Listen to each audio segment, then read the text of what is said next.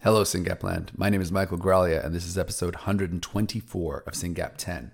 Today is Wednesday, December 6th, and it has been a long time since I've done an episode, roughly 3 weeks. In fact, I think exactly 3 weeks. And that's pretty amazing given how much has happened. But I unfortunately have been traveling around and supporting my wife and family in this time, and I just haven't had a chance to sit in front of a microphone with no one screaming at me or children running or things happening. So here I am. I'm just going to give you the big five, and then if I've got any energy or time left, I will pontificate. Big thing number one is the thing you haven't even heard of yet. We have an ICD-11 code.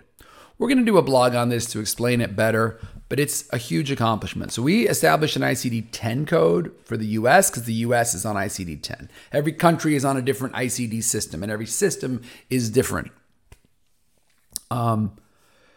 ICD-11 is currently at the WHO level, and one by one countries will adopt it. So we worked like crazy and very hard to get an ICD-10 code, F78.A1, in the US. What we have done is we have established an ICD-11 code, LD90.Y, at the WHO. And when the US goes to ICD-11, they will take those codes and absorb them. And as other countries go to ICD-11, they will take those codes. So ICD-11 is a global code. This isn't going to change anything tomorrow. It's not even going to go into effect until 2024, and I don't expect to see it in use in countries until 2025. But that's how these things about global health work. They're slow and steady, but once you get yourself in the system, it's a win. So huge congratulations to Hans Schlecht for driving that work on behalf of SRF. This is SRF led the charge and did 99% of the work on getting an ICD-10, and we have done exactly the same, except I would say 100% of the work on ICD-11. So congrats, Hans, and everybody out there in every country. Good news, you're going to have an ICD code when your country goes ICD-11. The other thing I want to talk about, and this came out right before AES about a week ago, Dr. Danielle Andrade and team published a paper in Neurology about adult Syngapians. And guess what? This is the first paper about adult Syngapians. Why is that exciting? Because every single one of our kids will grow up, kid with a SYNGAP will grow up into an adult with SYNGAP. And there's precious little understood about them. And the more Dr. Andrade studies that, the better. Moreover, we have already funded a grant to Dr. Andrade to do a bigger study. There's no press release on this because I just haven't had time to write press releases. And it's hard to write press releases because you got to get quotes from people and you got to read them. And it's a whole process. And so anyway, punchline, if you have a child 17, not 18, 17, because it's a 2-year study, so they'll be 18 by the end of it, 17 or older, who is not involved in the Andrade study, either in the US or Europe, and all they have to do is speak English, and maybe other languages, I don't know, but definitely English. Please reach out to us. Let us connect you to Dr. Andrade. She's a class act. She's a specialist in adults with neurodevelopmental diseases. This paper in Neurology is great. Go to the links, go to the tweet, click on the paper, read it. It's a huge accomplishment for the SYNGAP community. All of our kids will be adults, and they need to be understood, and the doctors who will be treating them are going to look to the literature. And until last week, there was nothing in the literature, and now there is. Thank you, Dr. Donna Andrade. Thank you to the board of SRF for funding that important ongoing work. AES is the meeting that just happened for the neurology community, the American Epilepsy Society. A lot of neurologists were there. Rare disease was much talked about. SYNGAP1 was much talked about. There were multiple posters with SYNGAP1 data. One of them, I share a picture from Jillian McKee at CHOP that used CHOP data, citizen data, and AMBIT claims data. That is a massive accomplishment. So thank you to every single person in the US who signed up for Citizen. Your data was used in that paper, and that paper will become a publication probably in the next month.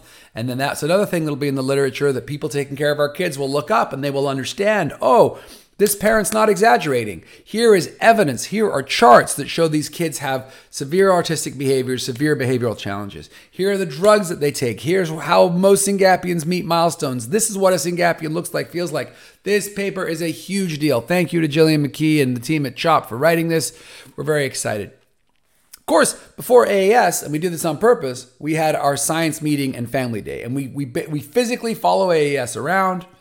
And we do it right before. Why? Well, it started with the roundtable idea where if a neurologist is coming to AES, we said, well, look, let's just have a little meeting the day before. We're totally copying Gervais here. Let's have a little meeting the day before and you come and learn a little bit about SYNGAP. That was the vision. And that morphed into, okay, if we're going to have a science day, let's just have a family day the next day. That's what we did last year. That's what we did this year. That's what we're going to do next year. And so it was a huge accomplishment. I got to say, I'm thrilled. And the science day, we started with Dr. Sheffer and Dr. Zemplenny sharing some cool stuff. Dr. Wilsey got up and talked about ciliopathies and some work she'd done in frogs. And she said, if what I have found in frogs is true, then I would expect to see this in humans via a breath test. Just sticking a little, tube on your nose and breathing for 30 seconds. She said, that can give me a reading that would validate what I found. So she said, could I please have every SYNGAPian and every parent come outside and do that test tomorrow? And guess what? 55 of you did that. Huge accomplishment. And we'll wait and see where that data comes. But that was just the morning of the science day. Then we went into repurposing, and we heard from Clement Chow, who's done the fly work, and we heard from Rarebase, who's done a lot of work in human neurons. And we also heard from Zach Grinspan, who's going to start doing some 4-phenylbutyrate work. Very exciting. Repurposing is a stone we have to turn over for our community, right? If there is a drug out there that might help our kids that is safe and freely available right now, we got to try it, right? Repurposing is fraught with challenges and complications, which I'll talk about more, but we cannot ignore this opportunity to help our children. That's the punchline. We have to look at every possible way to help our kids, and that's what the repurposing talk was about. We went on to hear from people talking about VUS. VUS is related to missense. I've talked about this a lot, but we have multiple people working on this. The Carville lab from Northwestern, the Courtney lab from Turku in Finland, also the Postilla lab. So we have a lot of good people. If you're a missense mutation, we're not ignoring you. We're not forgetting you. We are working to help understand these mutations, get more patients diagnosed, and understand what each of these missense mutations mean. In summary, every mutation, broadly speaking, is a protein truncating, nonsense, frame shift, intronic, etc., or missense. Every protein truncating mutation is assumed to behave the same way, unless they're in the first 4 exons, footnote. But every protein truncating mutation is assumed to behave the same way. It becomes a null, so you have a good copy and bad copy. Every missense mutation is its own story. Headache, right? And we got to figure out how to quantify and score those missense mutations so that people can get diagnosed and so that we can understand what therapies make sense for missense patients. This is a huge deal. We spent a little bit of time on it in the meeting. We're very excited about that, very proud of it. In the afternoon, we did a lot of clinical work. We heard from the people at Boston Children's, the people at CHOP. We heard about a DCM from Cornell. Mental note, I'm saying this out loud. Someone remind me, we need to have the Cornell one be a webinar. Actually, all of this is going to be recorded. We don't have to do a webinar. All of this has been recorded. It's going to be on our website. Honestly, you should watch every single session. But in that afternoon, next to the giants from CHOP and Boston Children's Hospital, we had a medical student from Cornell talk about a basic DCM she did, talking to patients, trying to figure out what was important to us. Really cool work, and that was exciting. So that was the clinical, and then in the afternoon we went on to endpoints and biomarkers, and we talked about EEG biomarkers, and we heard some great stuff from Edinburgh and BCH, and then we also heard about validated scales. So the eye tracking study from Tom Frazier, and some work being done with the ORCA. I've talked about the ORCA before, but Tom Frazier is enrolling right now. I want every single SYNGAP family without exception to sign up for this. It is an at-home trial. You basically have your kid watch a video on a laptop at every 3 months for about 2 years.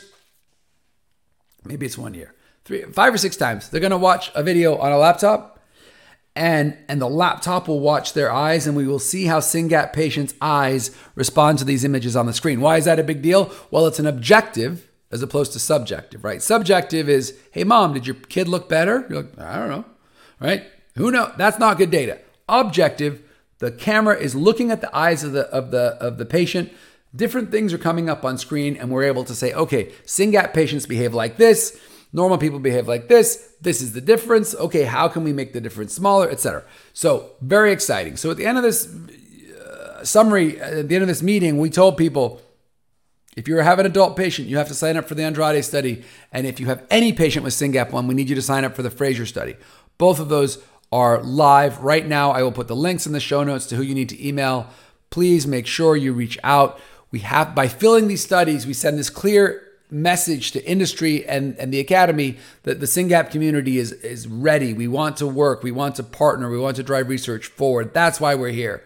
And you do that today by signing up for trials. So very exciting stuff. Very exciting stuff. We also had, I should mention, the speakers from Stoke, Praxis, and Tevard talk about 3 different genetic therapies they're working on. Stoke and Praxis are doing ASOs that make the good copy work harder, make both copies work harder, but the null copy working harder doesn't mean anything because it's null copy. So the good copy working harder will give us 2x. And also tRNA therapy from Tevard, which is an RNA therapy that will go in and correct the vast majority of nonsense mutations. So if you have a nonsense mutation, you probably have an RX or a QX, and these tRNAs can fix those. Pretty amazing. So that was the science day. The end of the science day was like, whoa, and we had this great reception. We partnered with SLC6A1 and Combined Brain. I think FoxG1. Was it FoxG1? Pretty sure. I'm not sure. Anyway, it doesn't matter. We partnered and we sponsored a big reception on Thursday night, and I really wanted to go to that, but I couldn't go to that. Why? Because I went to the Dravet Roundtable. So the Dravet Roundtable is what I've been going to for 5 years now. Always learning from them, always watching them. That organization gave away $2.5 million last year, and it's always important to see what they're thinking about because we share a lot of scientists and labs. So that was Thursday. Got up on Friday and we did Family Day. Family Day, I'm not going to take you through the whole agenda. It was bonkers, but it was really wonderful. We heard from Mike Transfalia. Maybe I will. We heard from Mike Transfalia, who has led Fragile X and was really promoting repurposing. We heard from all of our partners on registries. So, Citizen for the retrospective, RareX for the prospective. Simon's been around forever. We talked to, we had different family members share different aspects of SYNGAP, really powerful session. We had age-based breakouts where people were able to talk to other parents with kids their same age. That was an incredible session. We had LME come and talk about ABA. We had the global leaders read out. It was just a day of recognizing the might of this community, and it was fabulous. It was fabulous. I'm so happy this meeting happened. I'm so grateful to everybody who did the work. Ashley Fry, Ed Gabler, Callie Worth, Lauren Perry. So many people have done so much, and I'm not mentioning God knows how many people, but it's incredible. And you should mark your calendars right now for LA in December. We're gonna do it all again, guys. We got to keep coming together. We got to keep welcoming new families. We got to keep making sure that this community is activated and ready to partner with industry. So long time, no pod, but I'm back, and I'm less exhausted than I have been for the past couple of days, and I'm really excited to see what 2024 holds. So talk soon, more to come.